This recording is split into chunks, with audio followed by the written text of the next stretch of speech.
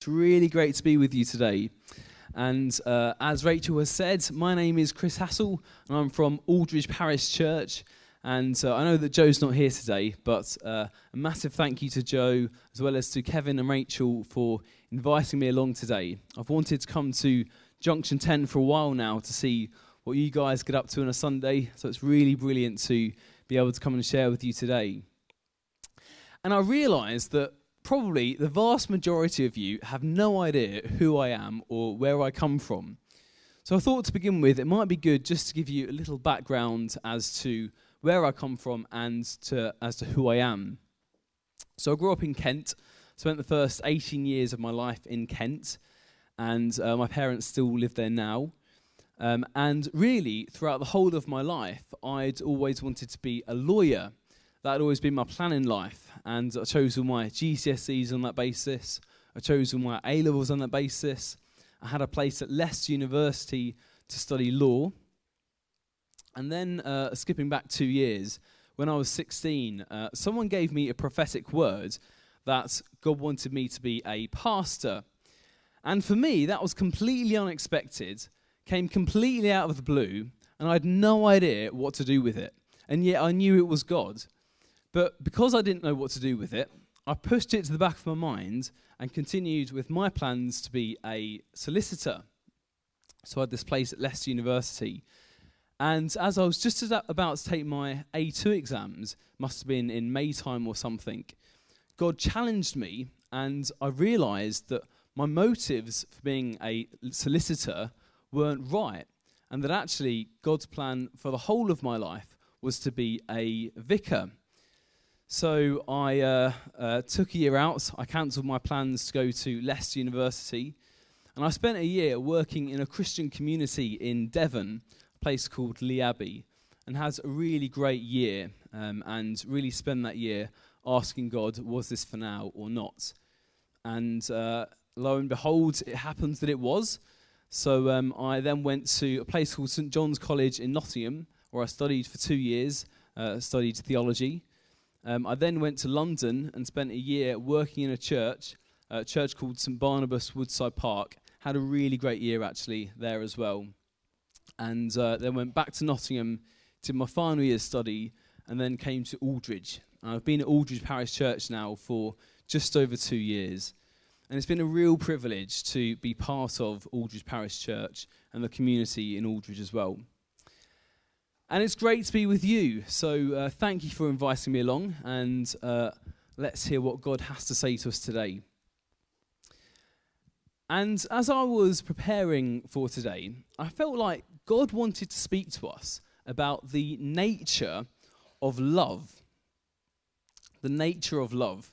I know that's a really big topic, and I want to look at a particular passage to do with that, probably quite a familiar one to lots of us. And the thing is, in society, out in the world, and because it's in the world, we see it in the church as well at times, I think we can have a skewed understanding as to what love is really all about. And so today, I want us to have a look at really what is this whole thing about loving each other all about. And I want to look at a passage from John chapter 15. So we've had Jesus saying, I am the vine and you are the branches. And then we come to this particular passage about love. And we're going to read that together. So if you've got a Bible, do open it.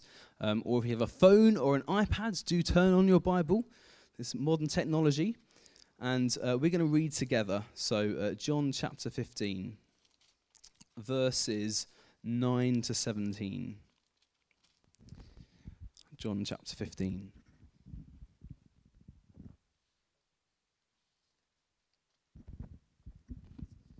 Right, this is what Jesus says. John 15, 9 to 17. As the Father has loved me, so have I loved you.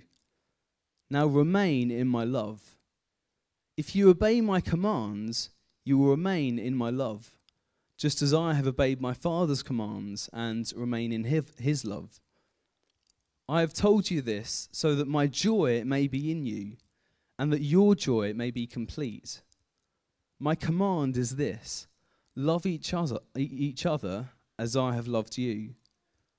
Greater love has no one than this, that he lay down his life for his friends. You are my friends if you do what I command. I no longer call you servants, because a servant doesn't know his master's business. Instead, I have called you friends, for everything that I learned from my Father I have made known to you. You did not choose me, but I chose you and appointed you to go and bear fruit that will last. Then the Father will give you whatever you ask in my name. This is my command. Love each other. Well, we're now in October, and the year is pressing on fast, nearly into November. Christmas things seem to have been in the shops since August. But I want to ask you now to cast your minds back 5 months to May. And you may remember the general election, that big thing that happened in our country. And as I was preparing this talk, I was reminded of something that one of the commentators said immediately following the results of the election. Again, you may remember that before the election, there was really no clear indication as to who would win power after the election. Many people thought it would be another coalition government. And yet we came out with a majority Conservative government. And whatever you think about those results, I think we'd all say that they were surprising and unexpected. And as I was listening to one of the commentators following these results, I was struck by something he said. He said that now one of David Cameron's biggest tasks was to reunite the country. He said that because of the way the voting had taken place, Cameron needed to reunite the country. The majority of Scotland's seats moved over to the SNP. And the reason that this commentator said this is because a divided country is a weak country. He was saying that if we're to go anywhere, we need to go together and we need to work towards a common goal. And the passage I just read to you comes in the middle of a section of John's Gospel from chapters 13 to 17, where John is writing about the unity in the church. And he uses this metaphor of the Father's relationship with Jesus as a model for our relationship with Jesus, as well as our relationships between each other. He says, just as the Father has loved me, so I love you, and so you are to love each other. And this theme of unity comes up again and again in John's Gospel. Just to put this passage into a bit of context, Jesus is speaking in Jerusalem to his disciples, and they've had the Last Supper. Jesus has washed his disciples' feet, and he's promised the coming of the Holy Spirit. It's only a few chapters before Jesus is arrested and then sentenced to death. But do follow along with me. So if you have closed your Bibles, I'd love to encourage you just to keep them open or turn on your Bible and do follow along as we go through. So it's John chapter 15, verses 9 to 17. And this is what Jesus says in verses 9 and 10. As the Father has loved me, so have I loved you. Now remain in my love. If you obey my commands, you will remain in my love, just as I have obeyed my Father's commands and remain in his love. Later he says, you are my friends if you do what I command. So Jesus begins by saying that he loves us in exactly the same way as the Father loves Jesus. That love is a perfect, unfailing love. Jesus loves you more than you could possibly begin to imagine. He loves you even if you don't know him yet. He loves you even if you wouldn't consider him your friend. He loves you even if you're walking completely the opposite direction to Jesus. He still loves you, and it's a perfect, unfailing love. And Jesus says that if we're to remain in his love, we need to obey his commands, just as Jesus remains in his Father's love by obeying his commands. What Jesus is not saying here is that he'll stop loving us if we stop doing what Jesus asks us to do. He's not saying that. Jesus can never stop loving us. He loves us more than we can possibly imagine. But we can position ourselves in life in such a way that we're best able to receive that love.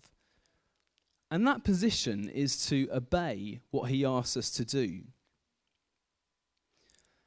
And I want to focus today particularly on what that command is, the command that he mentions in this passage. But before I do that, I want to look at this concept of obedience. And it might be that you're here today and you struggle with that concept of obedience. Maybe to you, it makes Jesus sound harsh or controlling. Maybe it makes him sound like a strict taskmaster or a policeman who's just waiting for you to slip up so that he can condemn you for disobeying his commands. Certainly, as I was growing up, I struggled to associate Jesus with those words, command and obedience. And that was because my dad instilled into me that disobedience resulted in punishment, and often discordant punishment at that as well. He would punish me in ways that were out of proportion to what I'd done. So I'd grown up associating my earthly father with my heavenly Father and with Jesus as well. And maybe for you, it's something similar. Maybe it's not to do with your dad, but maybe it's another authoritative figure in your life, perhaps a teacher or something. Someone who made you obey them out of a sense of fear. If you don't do this, then this is going to happen to you. That sort of obedience is obedience of straitjacket. That's a straitjacket obedience that leads to resentment and bitterness. And maybe that's something that Jesus wants to begin to work through with you today.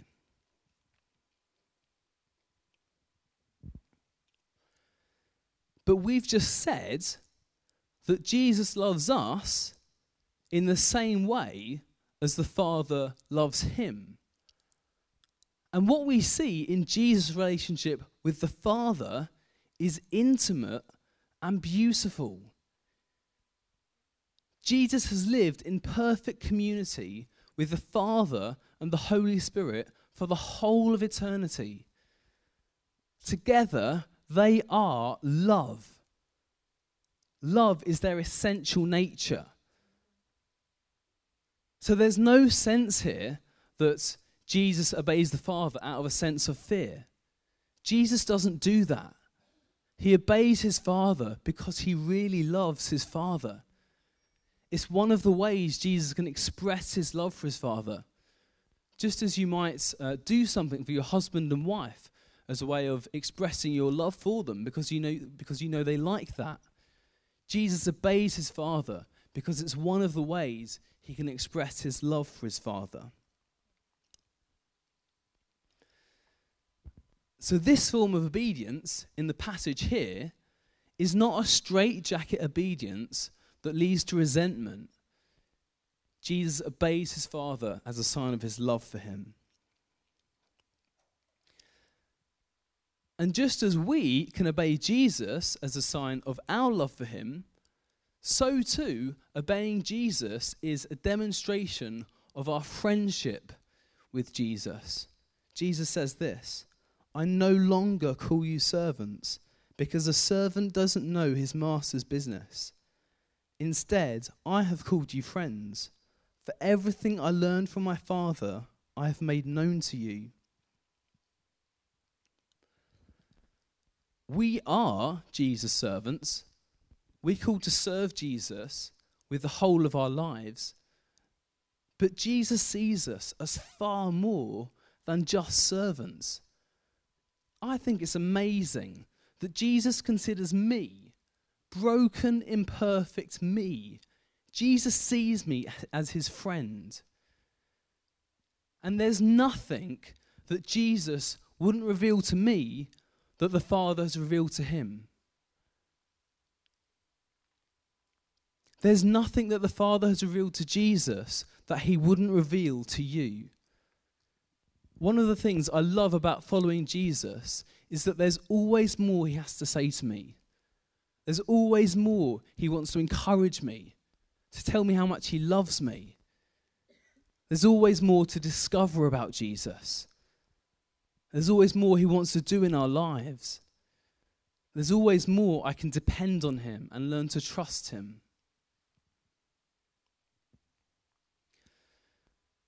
And we'll find that as we do obey Jesus, he fills us not with an earthly joy, but with a heavenly joy. And earthly joys are great. I was just chatting to a friend on the way here about autumn. Autumn's wonderful, seeing the leaves on the trees change colour.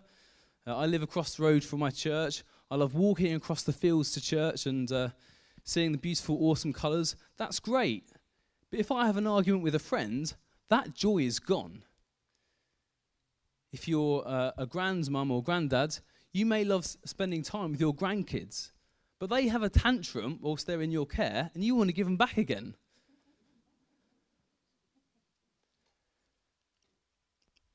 Earthly joys are great, but they're only temporary. And as we learn to follow Jesus, he fills us with a much deeper heavenly joy. Nehemiah famously says, doesn't he, the joy of the Lord is your strength.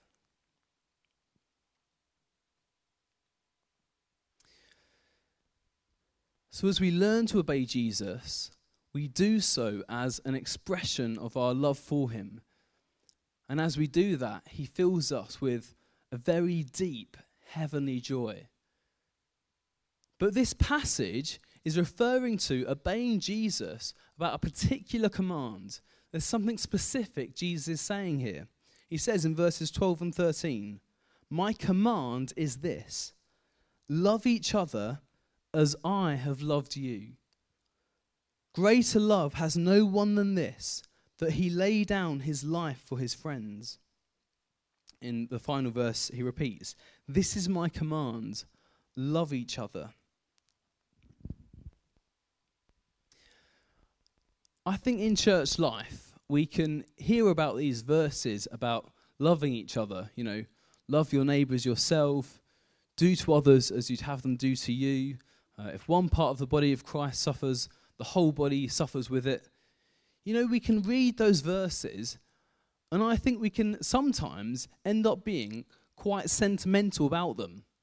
You know, we can think, oh yes, let's be really nice and kind to each other. Let's say lots of lovely things to each other. And we make loving each other just about being nice to each other. And it can become quite a fluffy and superficial thing. And yet when we do that, we take these verses completely out of context. Here, Jesus says, love each other as I have loved you. And then he goes on to say, greater love has no one than this, that he lay down his life for his friends. There is nothing fluffy or superficial about dying for a fellow believer.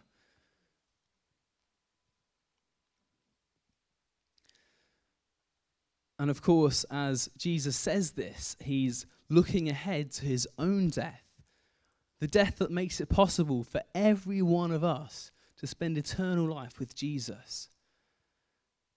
And at the same time, and in a sense, far more simply, the death of a man for his friends. Greater love has no one than this, that he lay down his life for his friends.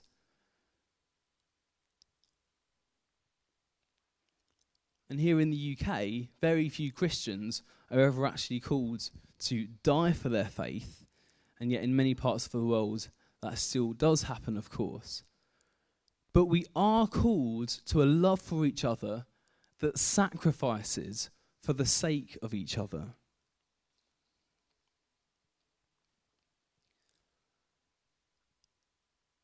How we relate to each other as the church is hugely important. As the church, we are an army. But if an army is divided, that army is no good.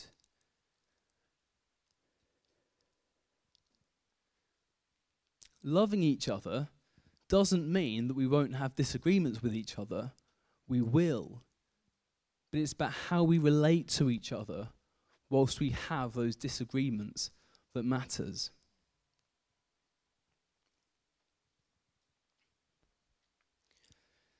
There's a church in California called Bethel, and something I love about Bethel is that they operate what they call a culture of honour.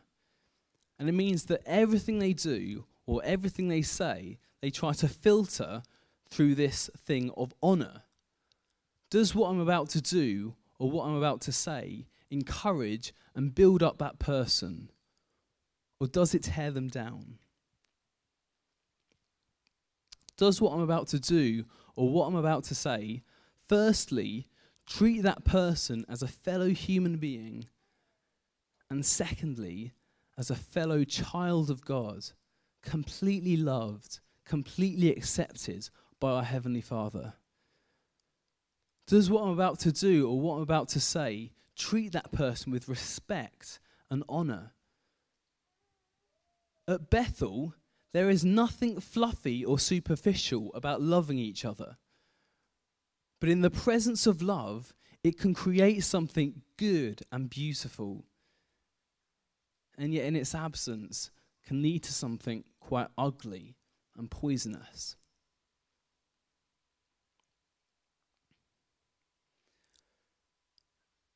Truly loving each other means that we need to have a humility that accepts that every person, no matter who they are, has something to contribute. And it means that we value that person because of that. In Romans, Paul says, love must be sincere. Be devoted to one another in brotherly love. Honour one another above yourselves. Again, this is not about not having disagreements, but it's about how we relate to each other whilst we're having those disagreements.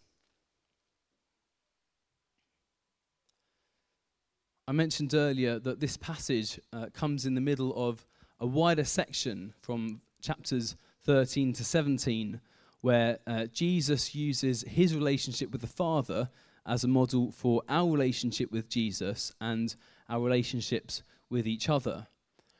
And 2 chapters before our chapter today, we have chapter 13.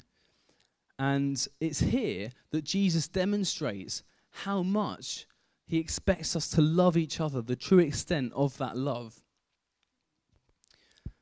Back in first century Palestine, foot washing was considered the lowest task in society. It was a task that was reserved not even for Jewish slaves. This was a task for Gentile slaves, non-Jewish slaves, the task of washing a guest's feet as they come into someone's house. And yet Jesus, while he's eating with his friends, gets up from the table and begins to wash each one of his disciples' feet. He voluntarily takes the lowest position in order to demonstrate to his followers how much he expects them to honour each other and love each other as a demonstration of the love he has for his disciples as well. Are we as the church willing to get down on our hands and knees and wash each other's feet?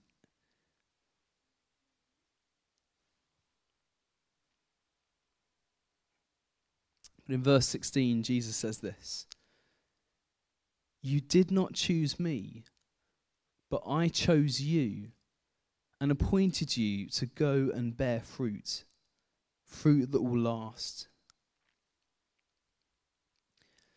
Jesus is saying that as we obey his command of loving each other, even in the act of loving each other, we will be producing fruit for the kingdom. As we decide to offer someone a word of encouragement, as we decide to babysit for a couple who've just had their baby dedicated, as we offer to do something for someone so that they have less to do, or even as we choose to give someone dignity when we have a disagreement with them, these are all ways that we can honour a person and give them value.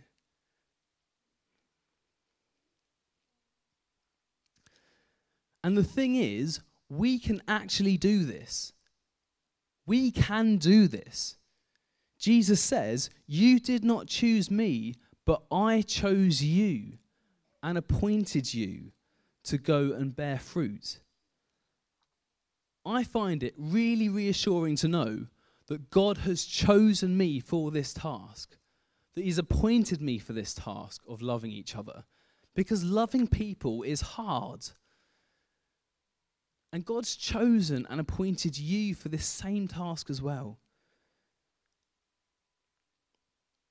And because God lives in us, and as we choose to remain in him as well, we will find that God actually changes our character so that we will become more like Jesus, so that we will naturally be more loving, gracious people. Just like Cameron focusing on uniting the country following the election, as we choose to love each other, we'll find that it impacts our influence on society. Because we're called to be a people of influence, a people who have an impact on our communities, who have an impact on our schools, on our homes, on our workplaces. Because Jesus lives in us and we remain in him. Should we pray together?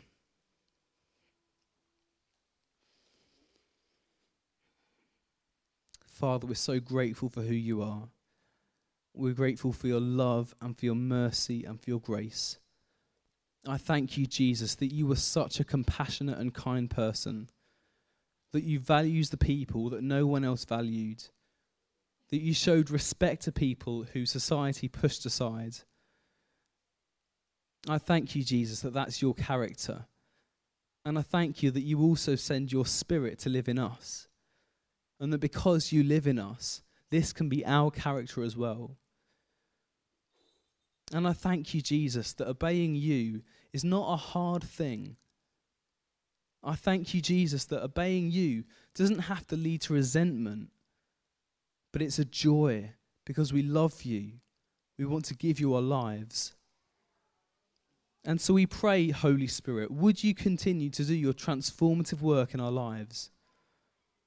We bless you for who you are. Amen.